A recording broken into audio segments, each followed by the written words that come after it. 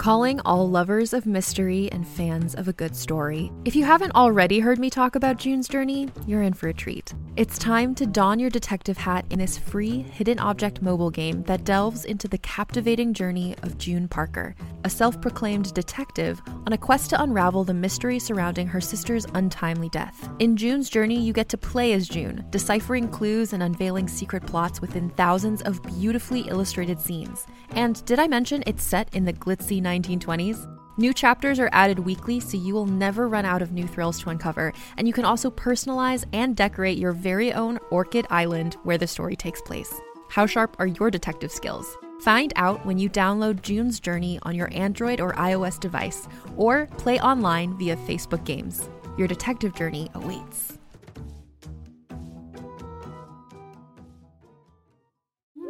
Hi, I'm Alexis Ohanian. You may know me as one of the co-founders of Reddit, but more recently, a large part of my identity is being a father to my wonderful daughters. In my podcast, Business Dad, I hope to open the conversation about working parents a bit. You'll get to hear from a wide range of business dads, from Rainn Wilson and Guy Raz to Todd Carmichael and Shane Battier, to find out how they balance being a dad with a successful career. Business Dad is available now, so be sure to listen and subscribe wherever you get your podcasts. Hey guys, it's Malls. Actually, it's not Malls. It's Christina, your producer extraordinaire, occasional monotone chimer in, and very powerful Latina. Did you buy that? Okay. This week, we're doing something a little bit different on the feed. Way back in February, when we released our DC Women's March episode with Tape Malls Collected, she mentioned you'd be hearing stuff from the LA Women's March that I attended. And now it's May. Look, I'm going to be completely honest here. It took me a while to know how I was going to put this tape together, and I got into my head about it, and when that happens, usually nothing happens. But this time, I was really dedicated. I wanted to put this out. Going into this project, I didn't really know how we were going to assemble all of the tape that we got from both of our marches. And when I heard Molly's raw audio, I realized she had more of a narrative throughout the day that deserved its own episode. You should go back to listen to that if you haven't already. For me, though, I imagined it more like a collage of voices. But as I was listening back and I talked to more and more women of color about their experiences, there were more questions I had about inclusivity and intersectionality that the march raised, and I didn't get to address while collecting tape. And I didn't feel like I'd be doing a good job unless I painted the whole picture. So that's when I called up one of our listeners to talk about it. I hope you enjoyed listening to this, and if something really resonates with you or strikes you the wrong way, please hit us up on the hotline 323-450-7408 or drop us a voice note or email at askpleaseadvise@gmail.com. Full disclosure, this is something new and I'm excited to try it, and I hope you enjoy it.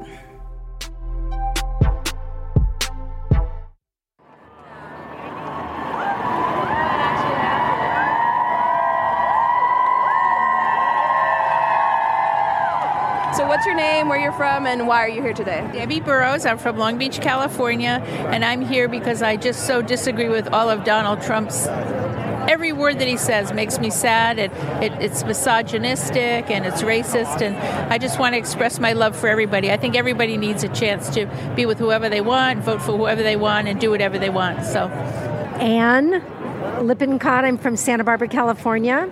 I'm here because my grandmothers were born into a United States of America when women could not vote, and I'm here to celebrate all the privileges and rights that I was born into that I don't want to lose. 30 years ago, my family marched in D.C., and we can't believe we're here 30 years later doing this again. In that march, we had 4 generations. Our mother, who can't be here today, is 95, and she's with us in spirit. And I'm from Seattle. What's your name? Terry. Angela Shaw, and I'm from Sherman Oaks. And I'm here basically because the election really got to my family and my son and my husband, and we just really wanted to do something and make a move and show solidarity amongst women and people and everybody. Why did you bring your son here today? Well, because he was raised a certain way, and he was raised to be able to speak for himself and to be able to act and think, and that seems to be changing in the future. And so I want him to understand that he has to stand up, he has to speak, and he has to fight for what he believes in. My name is Diane Rankin. I'm from Pasadena, and why I'm marching today is I just think we have so much to say. If you look at all the different signs, there's so many meanings to what's going on right now, and I just needed to make sure my voice was heard as well, and my presence seen. My name is Robin Chavez, and I'm from Sherman Oaks area, and it's important for me to be here today with my little girl to show her a good example and what women's rights really means. And this is my daughter, and I'm just so proud that we have 3 generations here of doing what's right. And this is my sister-in-law here with her 3 daughters, and my husband and his sister and her girlfriend. So big event. It's really important to us. I'm Kylie Gaines. I'm from Bakersfield, California, but I live in Los Angeles, and I'm here to support all things good. I'm Hannah Lowe Payton. I'm from Detroit originally, but I live in LA. And yeah, I'm here to support what we all are standing for, which is women's rights and everyone's rights. My name's Thomas. I'm from Los Angeles. And I'm here because I support women. I'm here because I'm here for my mom, for my sisters, for my nieces, for women of color, for trans women. That's what I'm here for. I'm here to be an ally, here to listen, here to support, all those things. My name is MP. I'm from San Diego, but I live here in LA for the past 7 years. And I'm here because I have a mom, I have 2 older sisters, and I'm also a gay man of color. And I feel that as an adult, I've realized that accepting who you are is a really big part of growing. And we've all experienced discrimination in one way or another, and this is such a great way, a positive way to unite in such a trying time, in such a scary time. So I'm here to stand in solidarity with women and just be with my friends and other like-minded people. Deanna Placencia from Los Angeles. I am here for my mom. I'm here for my wife. I'm here for my goddaughter. I'm here for all the women here marching, protecting our rights, marching for our rights. I'm Mexican. I'm a woman. I'm gay. So those are 3 strikes in Donald Trump's mind. I mean, the amount of people that he doesn't represent or stand up for or care for and talks badly about them is, I've lost track. The disabled, Muslims, pretty much anybody of color. If you're not a white male, then you're not somebody that he cares for, and that's not okay. My name's Mona. I'm from Los Angeles, but originally I'm from Iran. I immigrated to the U.S. when I was 4 years old. So I am here to march for all of the women in my life and all of the Muslims who are afraid that they're going to have to be on a registry, and all of my Mexican friends who are afraid of a wall being built. I'm here for common decency and dignity and to fight against Trump. I think that united as women, we're the one force that could stop him and stop his administration. And I hope that after the march, we'll continue to rise up and continue efforts like this so that he knows that he is on watch and we won't stand for his policies. My name's Megan Maloney. I'm from Los Angeles, and I'm here today mostly to protect our right to choose. That's my personal issue, and I just want our president to recognize that we're going to fight, and we're going to keep up the fight to protect our rights.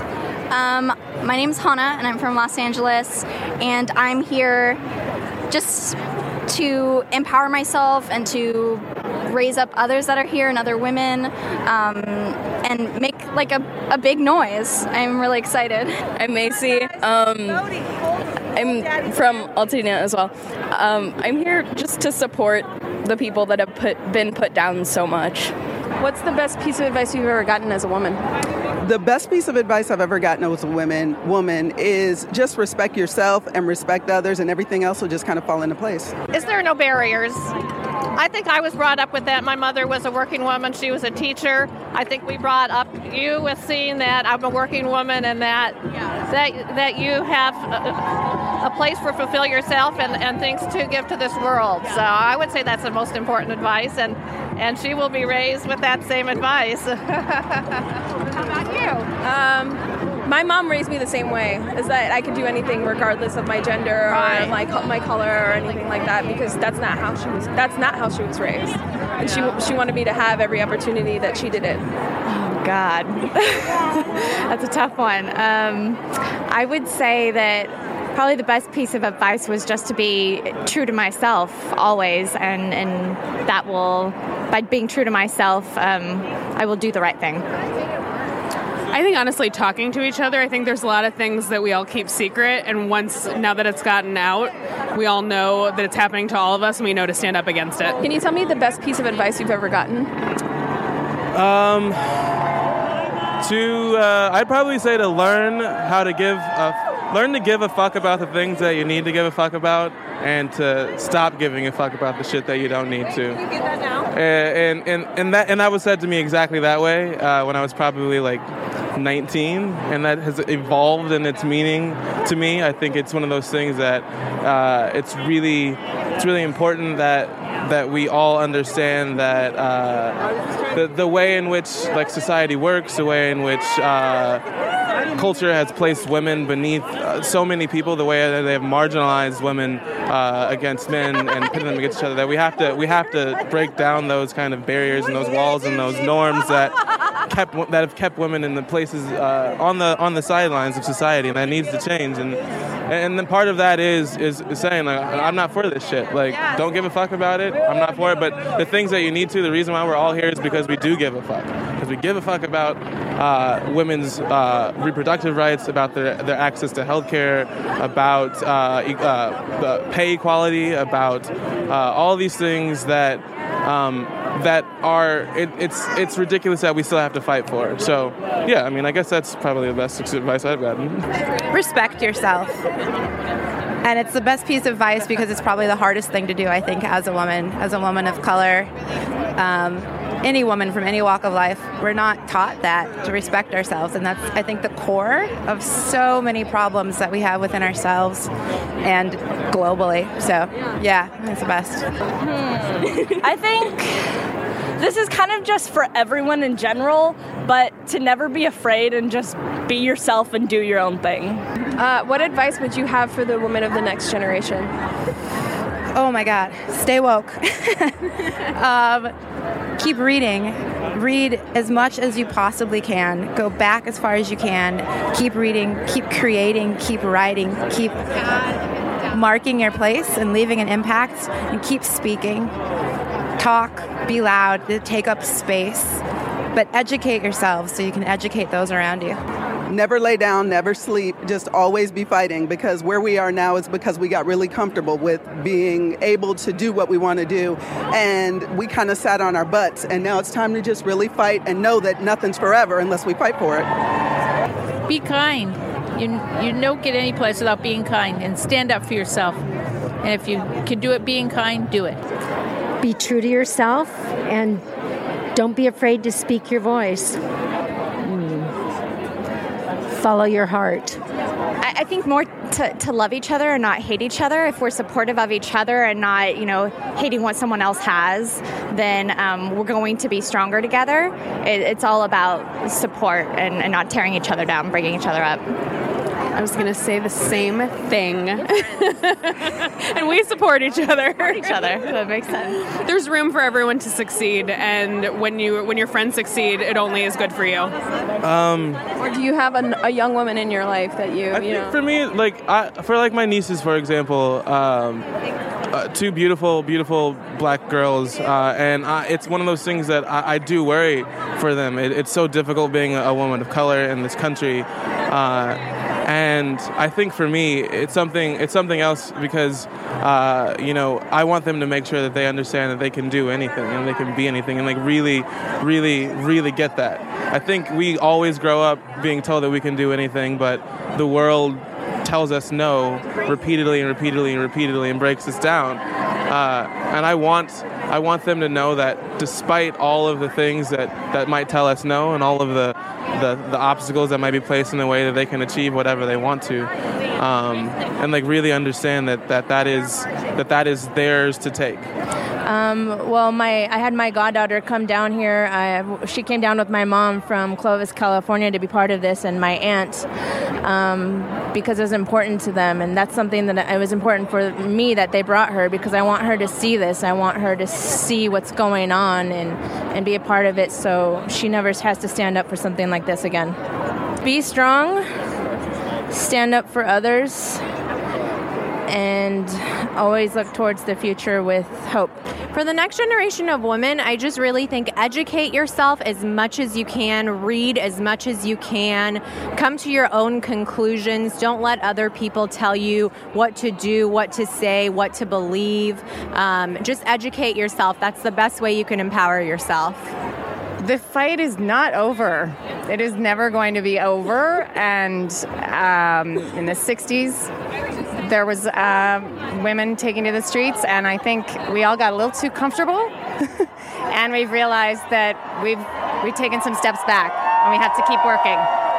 Don't stay silent. I think it's a mistake that a lot of women my generation made. Our moms fought for the right in Roe v. Wade in the 70s, and women who were in their 30s and 40s thought it was a given right now. Turns out maybe not. So for young women, you got to speak up and stay active. To make your voice heard, make sure you stand up for right, make sure you get a good education.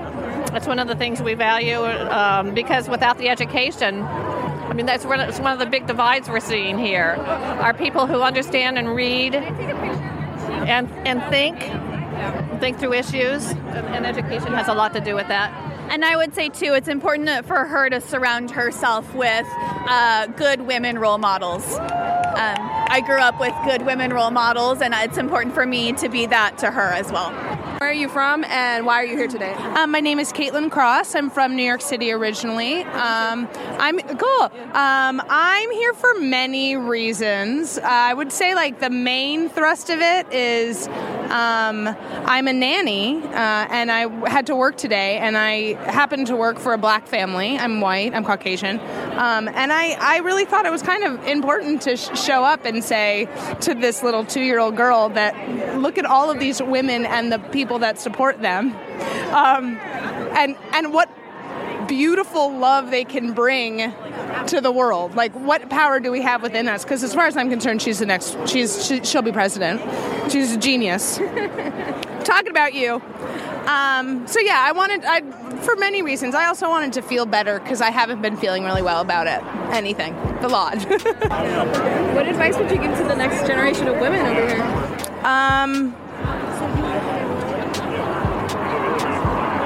Just be informed.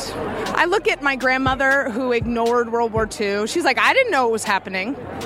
And I look at my mom. She was arrested at Columbia University for the protests of Vietnam.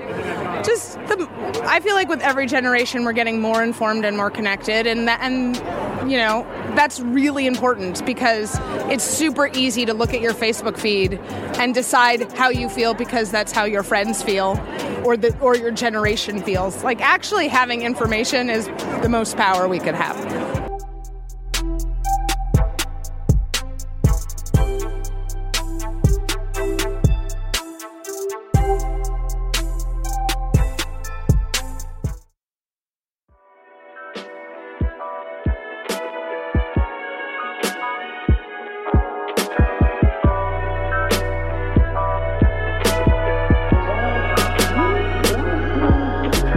And we're back.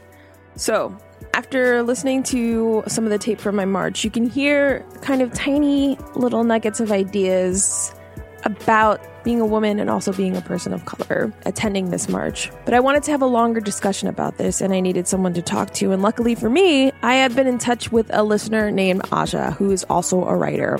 I give her credentials at the top of the call. But up first, we talk about how we actually got in touch, which wouldn't have happened without social media. Hello, Aja. How's it going?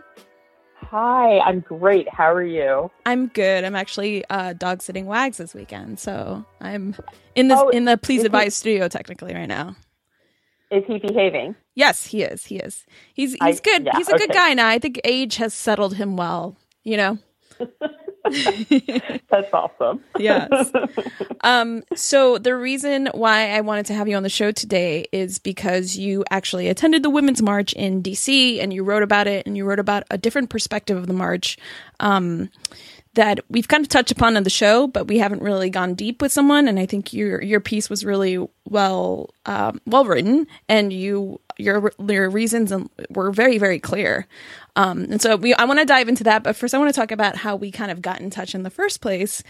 And it was actually you, I don't want to say criticism is too harsh of a word, but you reached out to me because you disagreed with something that I said after the election happened. And I think we actually had a really, really helpful conversation. You helped me see a different perspective, or maybe reinforce like a deep feeling I had. Maybe I was trying to be too... I was trying to see the other side a little bit too much and giving them, I think, a little bit too much leeway. And that's something that I've seen happen so much in the U.S., but the actions that we've seen from this administration very much flow along a dialogue that goes hand in hand with fascism. And one of the things that we're figuring out is that, like, you can't really reason with fascism. Mm-hmm. And so I feel like when I see people that I like and respect saying, like, you know, let's see the other side, there's a part of me that just immediately, you know, has to say, like, listen, the other side doesn't want to believe that, like, minorities and marginalized people are hurting for a reason. They won't see our narrative because to them, we don't really exist. You know, like, any person that can say to a Black person that Tamir Rice's death was justified is someone that I am not interested in coming to a middle ground with, because there is no middle ground there. Mm-hmm. You know, the middle ground is you're either okay with 12-year-olds being murdered at the hands of law enforcement or you're not. There's no middle ground. You're either, you know, let's fix this problem or you don't care. And so for me, like, there's just a narrative where I'm not in a place where I think that it's healthy or reasonable to see a middle ground with it. It's just, it's not something that I'm interested in. I don't think that it's healthy for our nation. So. Yes. Yeah, it's really interesting to see how long it's only been 4 months and it feels like longer. Yeah. Every day feels like a decade. You're just like, oh, what happened today? So I want to talk a little bit about your background. Can you tell us what you've been doing? I know you're a writer for Ravishly, but what else have you been doing? Yeah, I write for Ravishly and I write for The Establishment, but I started my original career path was in television and production, but it's never really been my true calling. It's kind of something that I was very, very fortunate to fall into. But for me, writing has always been something that I've sort of put on the back burner. And also, as a woman of color in America, there was always sort of there was always something that sort of kept me from going for it, because I recognized, and other people recognize this too, that there hasn't always been a place for voices like mine in our media. Yes. And now it seems like people are actually starting to say, oh my goodness, this is a problem. We need to fix this. And so right now, if you are a woman of color and you have something to say it, because, you know, we're at a point where our media is recognizing that there is an issue there. And so now I just felt like I had to speak up. Like, it wasn't to a point where I felt like I could sit back anymore and be quiet. And that there's so much change that's been going on just in general, not just politically, but like technology. And so I just came to a point where I couldn't not write anymore. Yeah, I'm only now just starting to get a sense of like agency for myself, and like not to appease people in a way that like I put their comfort over my own. Absolutely. Which is something that I've done a lot in the past. And I'm trying not to do that anymore. But I also am not trying to be like coming in at a 10 when I should be coming in at a 5. You know what I mean? Well, you also have to recognize, and we spoke about this on Twitter, there was a time period where we could get fired for our jobs for like speaking out about racism. You know, there's still a very, very gray area where companies can, say that like, oh, well, your politics don't agree with our company policy or some nonsense like that. So there was a time period where I think because we were carving voices for ourselves and getting more agency, we were feeling less afraid to speak out and be open. And I think that because our society is changing in general, it's becoming a lot harder for companies to give people the shaft for having a personal blog or whatever. There was just a lot of stuff that was okay in our society that's no longer okay. And that's making it easier for people like you and me to actually develop a voice and to have discussions that are difficult without feeling like we're going to face a lot of repercussions for it. Yeah, exactly. I think that's really important. I think it's important how you approach the situation as well. Sometimes there are things that open itself up to discourse and having a discussion. There's so much value in learning that. And some stuff can get lost in the translation of like social media. Absolutely. Absolutely. As a matter of fact, I do a daily Facebook Live video, and I speak about race in my writing. I speak about race on Facebook. And when I started to do the live videos, I had people coming to me and saying, it's weird because sometimes when you write things on Facebook, you come across as mean, which honestly, that kind of annoys me because I'm kind of like, look at you prioritizing your comfort. But I feel like I also think that's like something that it says a lot about what they're projecting onto you. You know what I mean? Yeah. I don't think it's necessarily absolutely. like the way you're writing. I think it's also a lot of what they're projecting onto you. Right. And then I'm kind of like, well, what do you think of me? Yeah. No, there's a lot of unchecked like guilt there. Since I started speaking about race, I've definitely lost some quote unquote friends, and I'm totally okay with it. Like, to me, that was dead weight.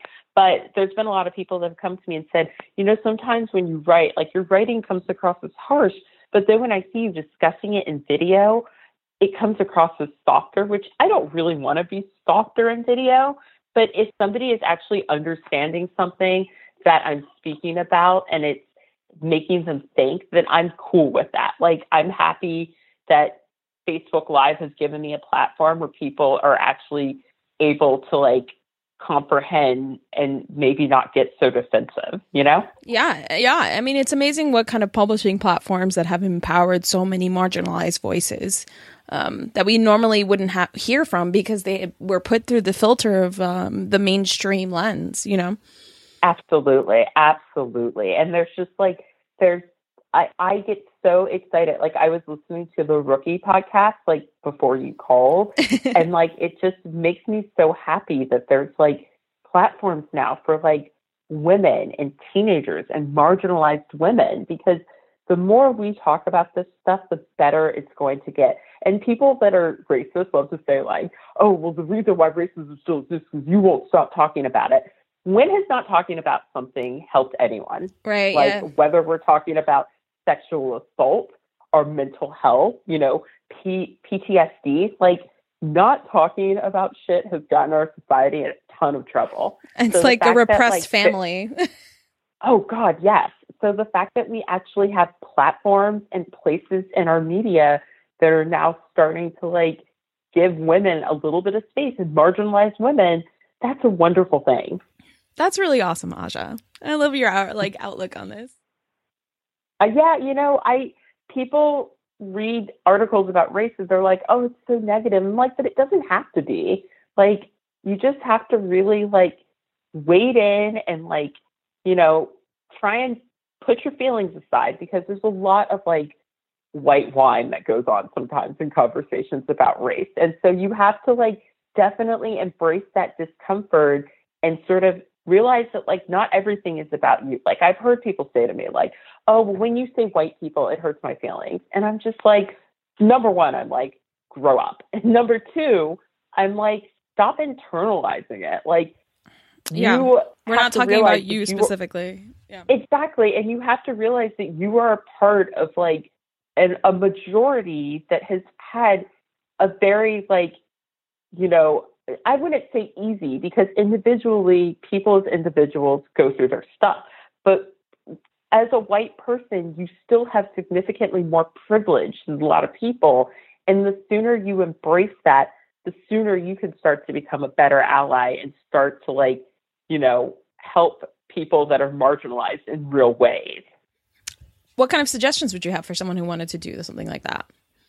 Oh, goodness. Okay. So I think I have like 4 very specific suggestions. So number 1, listen to people of color. Don't listen to respond. Don't get defensive. Really listen to understand, and don't discredit experiences of marginalized people because what they're telling you makes you feel uncomfortable. Like you have to get ready to embrace that discomfort, because like, I know that racism upsets you, but like, try living it. It's really upsetting. Yes. You know, so I need people to be able to listen to marginalized people and to take off their invisible knapsack, put it on the ground, and actually listen without getting upset and defensive. And 2, talk to other white people about racism. I get tons of people, white friends, well-meaning, that will like want to talk to me about racism. And like, I get it because I'm living it, but white people need to hear you say this, because white people are very good at listening to other white people, sometimes more than people of color. And it sucks, but like, that's something that you can do as an ally. And when you really think about it, like, people of color voted for the Democratic candidate in the last election. Despite the fact that she wasn't perfect, we overwhelmingly showed up for that candidate. But you know who didn't show up for that candidate? 53% of white women. Yeah. And I saw so many conversations with like white people talking to minorities about like the minority vote, but really like white people needed to talk to other white people, because white people elected Donald Trump. And, you know, if more well-meaning white people had really like gotten in the mud and talked to like, you know, some ignorant white people about racism, maybe we wouldn't be in this gigantic mess that we're in right now, you know, because at the end of the day, Donald Trump could not get elected without the white vote. Yes. Well, there was also that whole, what were you gonna say? I was going to say, well, also there was that whole discussion of, you know, people saying over the holidays, after the election happened, or before, a year before they were the election, that they weren't going to go home because they had family members whose politics they didn't agree with, whether it was their parents or uncle, and like to really show them they weren't going to show up for Thanksgiving. But I think it's more helpful if you actually go and challenge them, as unpleasant as it might be. Now, if it's not at the cost of your mental health, don't do it. But, you know, if you feel like you're sound and you can stand up for what you believe in, you have to have those really tough conversations, even if you don't think it's going to go anywhere. Agree. There's 2 trains of thoughts about this for me. Like, one, I think that's actually awesome. Like, you know, if you think that they're going to really, really mess up your holiday, it might be good for them to feel the weight of your absence. I think that that's actually kind of cool. But at the end of the day, you can't completely ignore what's happening and shut down. And you have to pick your battles. There are certain people where you're not going to convince them because they've spent their entire life being racist. And the idea of them changing, it's probably not going to happen. So you might be wasting your breath. And if that's your racist old uncle, then like, cut them off. Like, life is too short to spend time with shitty people. There are 8 billion people on this planet. And like, out of that 8 billion people, there might be like 8,000 people that are your soulmates, and you're not even getting to meet like half of them. So to me, you have to sort of figure out, like, maybe you have a friend that's in the middle of the ground and says like, oh, I'm a centrist and I don't like Hillary and this and that. That's the person that I would say talk to. You know, maybe you have a friend who has all Republican family members, all conservative family members, racist family, but they've always said, oh, you know, I vote like them, but I don't agree with them on everything. That's the person to talk to. But, you know, there are certain people where you're not going to win them over. And if that means that like you don't want to hang out with them at Christmas, then I'm all for that. But still do the work that you have to do, you know, talk to other people. But like, maybe you aren't going to convince your racist uncle, and that's okay. You can't win every fight, you know, but know where you can make a difference. I have 2 other points. And yes. I promise I'll no, I was going to get back to them. Go for it. Oh, 3 points. Number 3, read books and essays by marginalized women of color. Roxane Gay, Ijeoma Oluo is having a book that's coming out. And so definitely get that. Feminista Jones is so brilliant. So if you can like read authors that aren't like you will get to understand and walk in their shoes, and it might make it just a little bit easier to understand where they're coming from. So reading voices of color is so important. And then like number 4, I was just going to say, like, I do this like daily online video on my Facebook, and I put them up for public, and it's a good dose of like race and politics and feminism and occasionally fashion, because you can't talk about the heavy stuff all the time. And so if you find like a resource, like tap into that, because I make these videos and it's like a full-time job, even though I don't actually like get paid for it. But I started doing that right before the election because it felt like every person that I knew of felt very, very scared. And so I started making these videos to say, listen, you're not alone, and this is what you can do. And so tap into those resources. Start to listen to like more podcasts. Expand your list. Expand your brain. Don't just tune out. Like, definitely pick up as many resources as you can by marginalized people. And little by little, you might not get it immediately, but you'll start to get it. Yeah, I would even encourage people to check out podcasts that are hosted by people who have marginalized voices. I think having them in your ear creates so much more of an intimate connection and helps you understand the perspective a little bit more. If you can hear the timbre in their voice or their pain in their voice when they're talking about something. That's so beautiful. Like Code Switch is a really good one that I absolutely love. I love Call Your Girlfriend as well. I just started listening to another podcast and I can't remember. I know that there's one with W. Kamal Bell and Hari. Their podcast is great. I enjoy that. I love that they like stop during the middle of the podcast and then they'll like explain something. That's so cool. So like listen to marginalized people speak about their experiences. I cannot recommend that enough. Another one I would recommend is... go for it.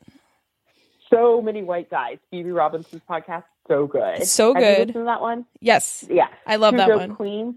Yes. I love Two Dope Queens because it's funny, but every now and then it'll be just a little bit political. And it's just like, that's such a good way to like bring people into the fold that might be standing just a little bit on the outskirts. And then like, you get them laughing. And then they're just so... Phoebe Robinson and Jessica Williams, they're so brilliant, both of them. They're so dope. They really are. They're very dope. Another one I'm going to recommend is called Nancy. It just recently came out, and it's hosted by 2 Asian people who are part of the LGBT community. It's all about featuring LGBT voices.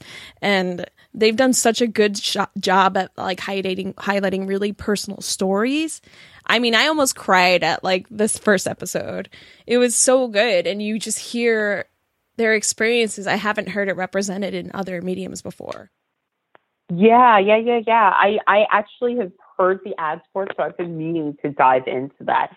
And there's so many podcasts. I'm like Another Round. Running out of, oh my goodness. Read. Another Round is, I just started listening to Another Round. And yes, The Read is very good. Like there's so many. It's funny because I don't actually watch a lot of TV, and my boyfriend's always like, "Oh, you should watch this. You should watch that." And I'm like, "Honey, I have so many podcasts." I've literally, because my backlog is so long, I've literally just gone on long drives just so I can listen to podcasts. I'm wasting so much gas. It's ridiculous. Every summer I drive down to Alabama to see my mom's relatives, and it's like an 18-hour trip. And man, I get some podcasts in. You need a good audio. Yeah, I just started listening to Another Round. I love it. It's so good. All right, so I wanted to also talk to you about your Women's March experience. You went to the one in D.C. Can you just talk about your overall experience for a little bit and what you thought initially? Yeah, I thought it was largely very positive, but also super ignorant. Like at the same time, like I enjoy when large groups of people get together and like it was happy. Everybody was happy. It was really, really good experience. But on that same note, I heard so many people saying things like, "Oh, it was such a positive experience. There wasn't a single arrest that happened." And every time someone says that, I want to roll my eyes because here's the thing. I have been to a lot of protests. I have been to a lot of Black Lives Matter protests. Black Lives Matter protests are so peaceful. Everyone that I've been to in DC has been a peaceful act of solidarity. And you would not believe how different the police behave with us versus hordes of white women and pink pussy hat cats. Like, it is so different how they treat us. And it is so mind-blowing to me. And to hear people say things like, oh, well, our march was so peaceful because there wasn't a single arrest, tells me how little they know about how different marginalized people are treated by our police system, you know? And Yes. so there was a lot of like ignorant comments that kind of flew around. Like, when I got off the metro, this woman behind me was like, well, you know, this is just day one of our fight, isn't it? And I was just like, lady, like, I didn't say it because I was with a bunch of like other white women that I know, and I didn't want to be like the Debbie Downer, but I wanted to be like, That's eternally it's the day struggle. one for you. Yes, it's day one for you. It is day 5,752 for so many of us. And, you know, maybe, just maybe, here's the thing. Intersectionality talks about all these intersections of like racism and feminism. And it's all about, if you knock out one of these things, you will help to take down the other. So here's the thing. If all of these white women showed up for like Black mothers who lose their children to police brutality, then maybe we wouldn't actually have to have this movement right now. But like, to just jump in when you feel like your rights are now threatened is kind of a little shitty, you know? Like, you are not realizing that there is a lot of bad stuff happening to people who don't look like you. And you're thinking that it's just day one, but it's not. You know, it's day one for you. And that's great. Like, join the fight, but realize that, like, when you see Black mothers who are, you know, trying to change something because their children's lives aren't as safe as your child, then you have to realize that, like, you've dropped the ball on that, you know? So it was just a lot of like very cheerful white feminism. And, you know, that's cool, but like be there for everyone else. Like, show up for marginalized women, show up for trans lives, you know, like, when trans people are murdered, we don't even hear about their death as much on the mainstream news as we should, you know? So like, stand up for Indigenous women. They disappear by such large numbers and nobody talks about it. And so I just want, in general, I want white women to start showing up for everyone else because we show up for you.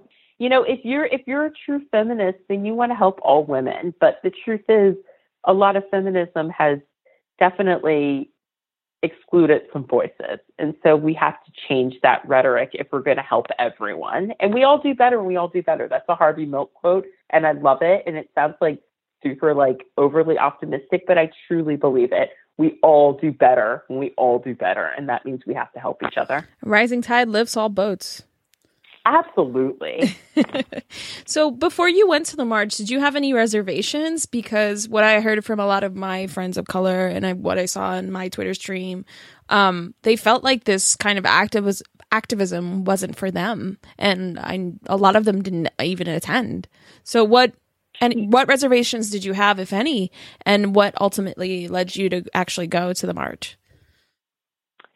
I think my reservations definitely like go back to what I was saying, where like it just seemed largely like, you know, white women were like, come on, get in here, let's do this, come on, all women. I was just like, wait a minute, where the fuck were all women? We're Black women. We're saying, you guys, we need your help, you know? So that was kind of it. And also there were like some truly problematic speakers who were on the billboard. Yes. Like, Lost in Translation is one of my favorite movies, but I don't play feminism with actresses that do yellow face. And that's what Scarlett Johansson did in Ghost in the Shell. She took a part from a marginalized woman who should have been playing that role, and she proceeded to do it herself. So I'm sorry, I'm not going to sit back and play feminism with you when you're doing problematic actions that are hurting marginalized women. Like, you know, Amy Schumer, people feel, you know, things about her. And I get where the criticism comes from. Like, she does a lot of problematic stuff where, like, you know, Ijeoma wrote this amazing essay about how, like, you know, Amy Schumer really plays up like the, oh, I'm the fat girl trope and this and that in a lot of comedy But at the same time, when I think it was Glamour magazine classified her as a plus size woman, she was like, I'm not plus size. Yeah. And it's like, well, you know, like she's probably like me. Like I always say, I kind of walk the fine line of plus size because like I'm like a size 12, you know, sometimes I fluster, I go up and down. But at the same time, like, you know, if you're going to make a lot of comedy about how like you're the fat girl or this and that, like you have to, you know, like it's the way she handled it, it almost seemed like she was like plus size is a bad thing, and it's not, you know. So there were a lot of problematic speakers on the, and oh my goodness, it was so long because they had so many speakers. Yes. Yeah, no, that was a lot. Like, I mean, we even mentioned this in Molly's tape. She's like, I've been standing here for 3 hours in the same spot. Nobody's moving. Oh my! And that was the problem at the LA March cramping. too. It was that like we weren't moving for a solid hour, and like I'm not in my 20s anymore. Like I can't stand up for very long. I think it's just like I also lead a very sedentary lifestyle in LA. Like I don't walk as much as when I lived in New York, but that's a whole nother aside from the conversation that was happening. But yes, no, that's the same thing. When I went to my friend and I always joke when we go to a concert now when the band's like, we're gonna do an encore. We're like, no. Nobody asked for that. They just do encores now for no reason. Nobody was here. Nobody was asking for that. We all want to go home. We're in our 30s. Yeah, seriously. We're just like, oh my God, my back hurts. Let's leave. Okay, let's go. You know, so that is a complete change. But yeah, there were so many speakers, and some of them didn't need to be headlining it. I mean, I was a Material Girl as much as any other girl that grew up in the 80s and 90s. But like Madonna's been kind of problematic these last few years. And so I had a lot of issues with the speakers.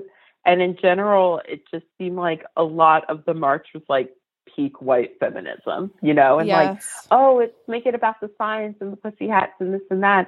Really, it needs to be about solidarity. Like there was an audible hush in the audience when one of the speakers talked about ending white supremacy. People were like, woo, woo, let's end white supremacy. You know? So don't make it about race. Yeah. That's so like the don't make it about race thing that I kind of get upset about a lot. Yeah. Oh yeah, no, me too. And it's like everything's about race, you know, like. But it is like everything is about race. Like. Yeah, there's so much surrounding this election that was about race and xenophobia. And so you can't have a march that's like anti this administration without addressing that. You know, you really can't. So it was the travel a lot ban, of like, the wall. Yeah. Yes. The wall, the travel ban, just the xenophobia.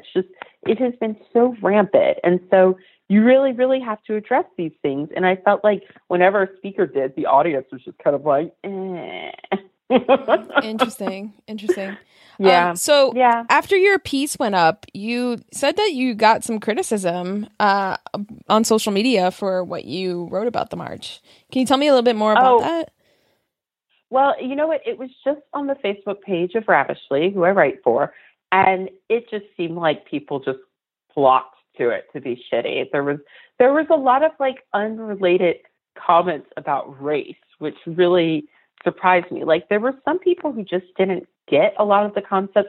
And generally, I don't read the comments. There are sometimes where like I'm just like, I'm not going to read the comments about this. But I wanted people to understand where I was coming from. And there were actually a few commenters where I went back and forth with them.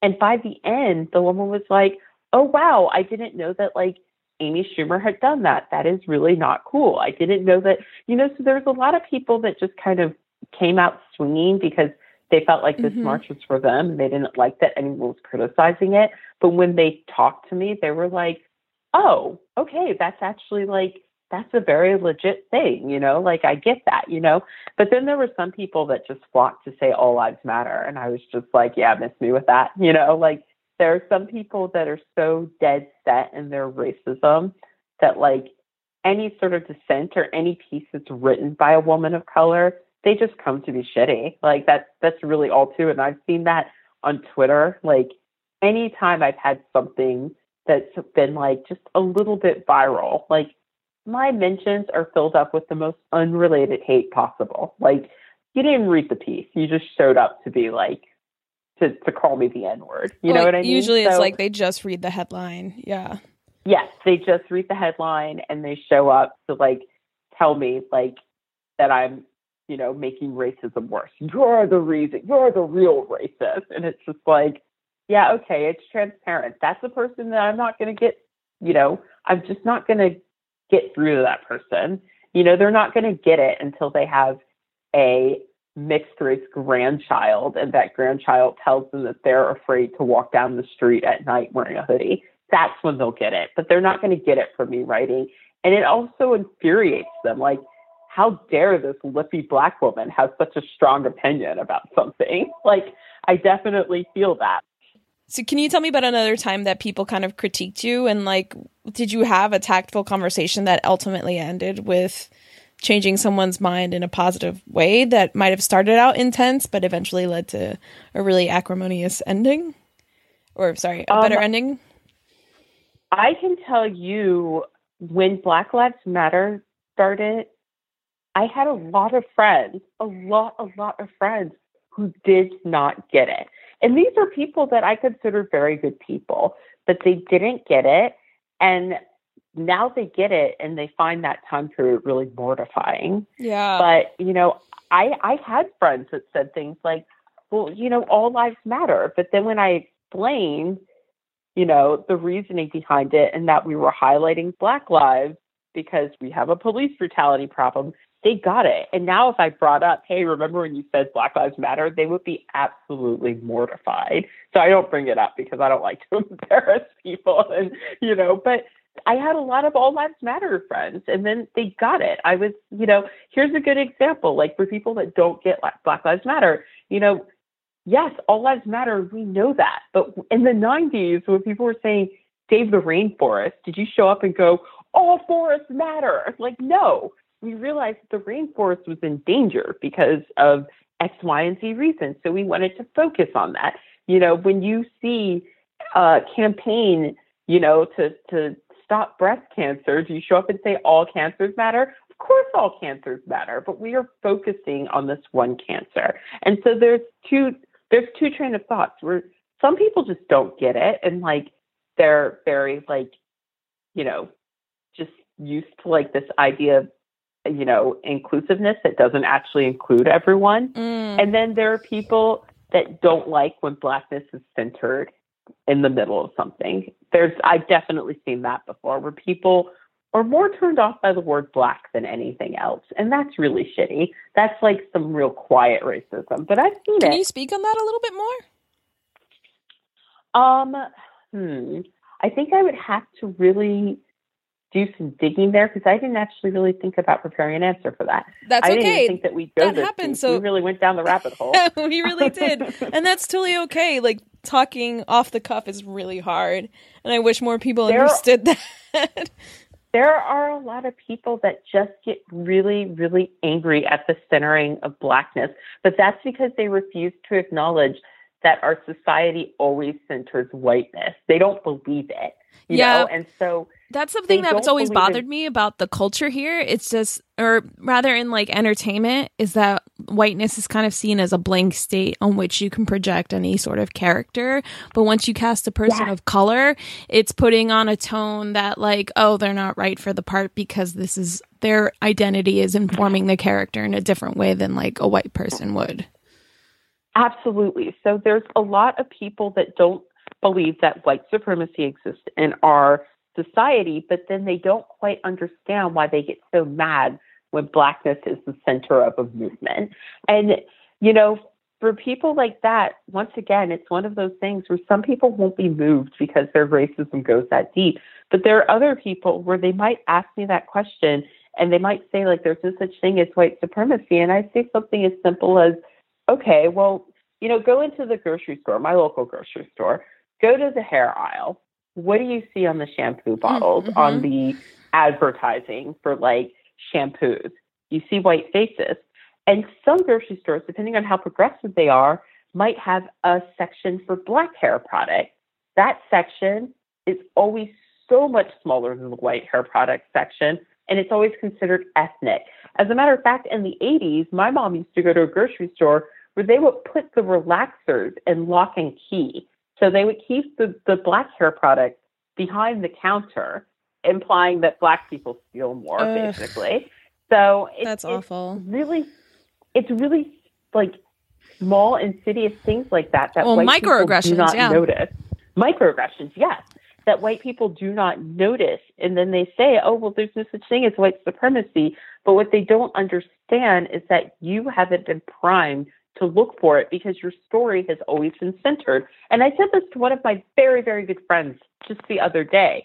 You know, I said, because he got very upset when during a Facebook conversation, I said, well, Matt, the reason why you don't get this is because you're a white male.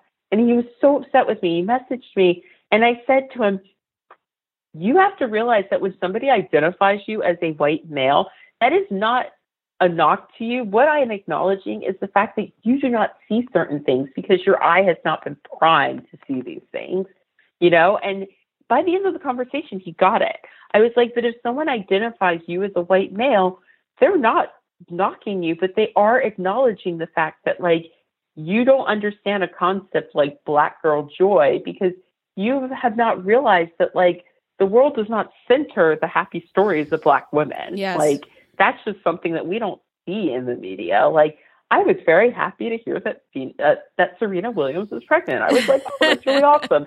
You know, because I do this thing where I want to be happy so much for Black women when we see success stories, when we see happy stories, when we share their joy. That's a radical thing. And that was what I explained to him, that Black girl joy is radical. And the reason you don't get it is because you're a white male and you haven't been primed to realize that, like, the stories of your happiness are never really shared as much as the story of other people's happiness, you know?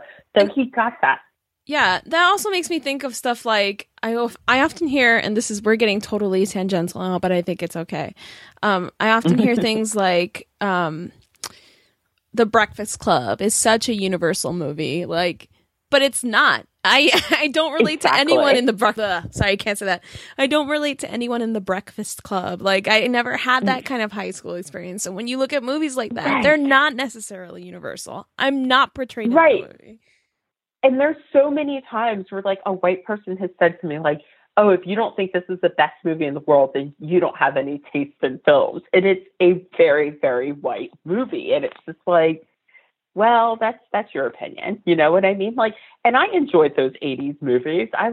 16 Candles still cracks me up. I know it's really problematic, but I still laugh when I watch it because it's got some funny lines.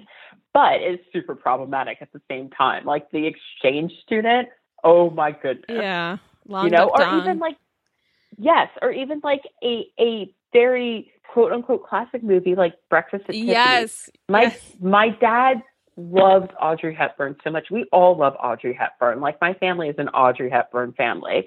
However, when my dad showed us as children Breakfast at Tiffany's, my sisters, I have two sisters, we felt very, very uncomfortable with the Japanese neighbor. Yeah, we Mickey Rooney. that was Yes, Mickey Rooney playing an Asian man with, like, these big, goofy buck teeth and, like, Miss Gold Whiteweave, like, this dumb accent. It was just so clear to us that this was a very racist trope. However, when I would talk to, like, my white friends who also liked the movie, it didn't even cross their mind, you know, that, like, there's something that's really, really not pretty there, even though it's a beautiful film. That's, like, so offensive, you know. And as a child, I was like, oh, the scene is making me so uncomfortable, you know? But, like, white children don't grow up looking at films like Breakfast at Tiffany's through the same lens that me and my sisters looked at that racist character. And the reason why is because they don't have to. Because as a white person, you are never the butt of the joke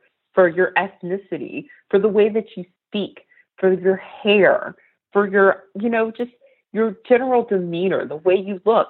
White people are never the butt of the joke in that way. And so they don't have to, like, look at media through that lens. But as a Black child, I started pretty early critiquing media through that lens. Yeah, I mean, I even thought about that for something like West Side Story, where I'm pretty sure the only Latina in the cast was Rita Moreno, and even she was put in brownface. So I mean, like the ridiculousness of that. And they told her like I'm pretty sure she probably got a note that she wasn't being Puerto Rican enough. You know what I mean? Oh yeah. Yeah, no, totally. So like, problematic.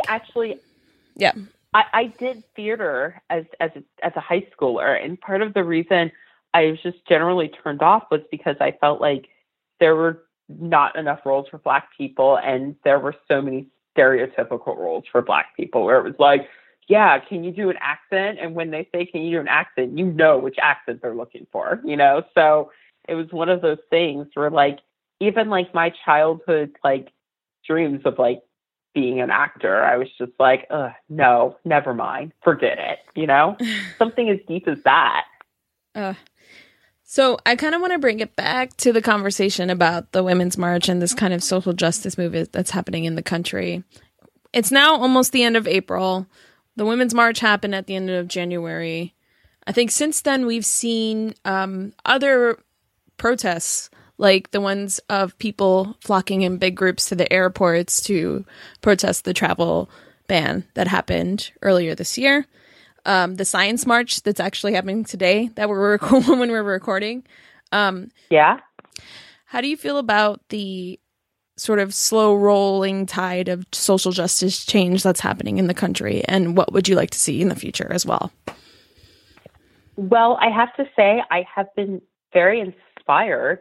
I went to Dulles Airport when the Muslim ban first happened, and I didn't even really know. I heard on social media that some people were going to be there, but I said, you know what?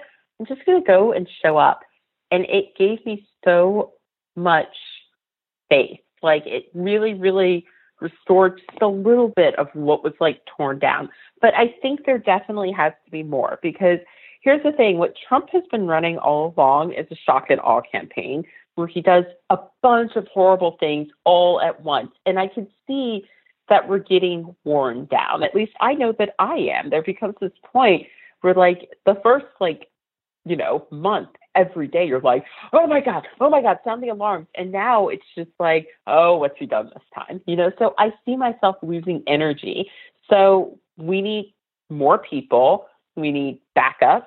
We need to bring more people into the fold. And I do think that once again, that responsibility does fall on white people in a lot of ways to keep having these conversations, because, you know, as minorities, like we can only do so much, but we need white allies to pick up a lot of the labor here. You know, I was listening to Roxane Gay before you called me, and she says, and I should have written it down, as a Black woman, she feels like often she is tasked with solving a problem that she did not create. And I definitely feel that. Like racism negatively affects marginalized people, but essentially it's a white person's problem to fix. So I think, as I said before, more white people have to start talking to more white people about what's happening and why it's bad. I mean, there's like a comedian that I think is really funny called Trey Crowder, and he calls himself a liberal redneck, and he's super duper funny. And conversations like that are so important because he is someone that, like, you know, he doesn't fit the quote unquote mold of like a typical liberal, but he is saying some real shit, you know, like, and at the same time, he hasn't lost his I like to drink beer and like, you know, like, have barbecues in the back. Yeah. Yes. He's like, please don't kick me out of California. I just got here, man. But yeah, you know, he's just there has to be more white people that are willing to have the difficult conversations. You know, I have a lot of friends that, and I wouldn't say a lot, but a handful of my friends just kind of retreated. Like when Trump first won, I get that you were shocked, but you don't get the luxury of ignoring racism anymore, okay? It's down to the wire, and it's down to the wire for a lot of things, okay? When we think about climate change, if we don't start acting now, we are in for destruction of humanity in many ways. And so I think if you care about any of these things, then you have to be willing to have difficult conversations with people that might not agree with you. And I do feel like white people have not been doing enough of that. there's so much of, it's not my responsibility, you know, I didn't create this problem, but like, who's going to change it if you're not willing to? And I'm doing my part. Believe me, I am writing up a storm and getting hate mail left and right. But, you know, there has to be more white people doing the heavy lifting. And I feel like we're starting to see that, but people can't lose momentum. You know, like, it's not always going to be like sexy, fun work, but it's work that needs to get done. Yeah. Stay woke is an expression like that for a reason. You know what I mean? It's a constant, It's a constant thing that you have to do. You constantly have to be reading. You constantly have to be up on the news and what you're fighting against. It's a perpetual state of learning. Yeah. And also realize that, you know, through all of this, self-care is also radical. Like, I always say to people, like, okay, so you can't watch one news source 24/7, yes, but you can listen to a lot of podcasts, like we said, and like get out from behind your computer, get out and take a yoga class, I dance ballet like 3 to 4 days a week. And so have like your outside stuff, like know when it's time to switch off, but realize that like a lot of the heavy lifting is going to be on you because we can't ignore this stuff anymore if we want a good future for the next generation. So stay active, stay in the game, you know, keep your head in the game, but also realize when it's time to check out for a little bit, but come back because we need you. Aja Barber, you were so great. Thank you for talking to me today. Thank you. I really enjoy this conversation. Yeah. I love listening to the pod. Like, thank you. It's such a different like reality from my own in many ways, but I still find it to be super duper fascinating. And like, I might not always agree with Molly, but I definitely respect her. I respect what you guys do in general. And I had to put Molly first because I know that like people are like, Christina, I love you. Molly, you're cool too. So I was like, let me put Molly first so she doesn't get upset. But I really respect both of you. And I always enjoy seeing like a different perspective from my own. So it's really so fascinating helpful. And keep up the good work. Thank you so much. Where can our audience find you and your work? Where can we find you on social? Okay, so I am on Twitter at ETOIL, 2 E's and the number 8 at AOL. You'll see my full name on there. I didn't used to put it on there because I was afraid of backlash through work, but now I'm just like, well, I'm writing cats out of the bag. You can find my writing at ravishly.com. I also write for the establishment here and there. I'm trying to expand my repertoire and, you know, get in a few more places. And if you want to follow me on Facebook, I post quite a few things public, all of my writing, and I do a daily Facebook Live video, which you can participate in if you follow me, where we really break down the nuances of race. And then sometimes we just talk about shoes because you can't do this fight 24/7 without having some fun. That's self-care. That's a form of self-care. Absolutely. Absolutely. So just, you know, take care of yourself, but also realize that like the heavy lifting is on all of us right now. Exactly. Thank you so much. I appreciate this conversation so much. Thank You were able to say things I always have in my head, but can't always express so eloquently. So thank you so much for adding your perspective to our voice and on this platform. It means a lot to me. Thank you for having me, and thank you for always having the conversation. And please reach out whenever. Let's talk some more because it's going to be a long 4 years.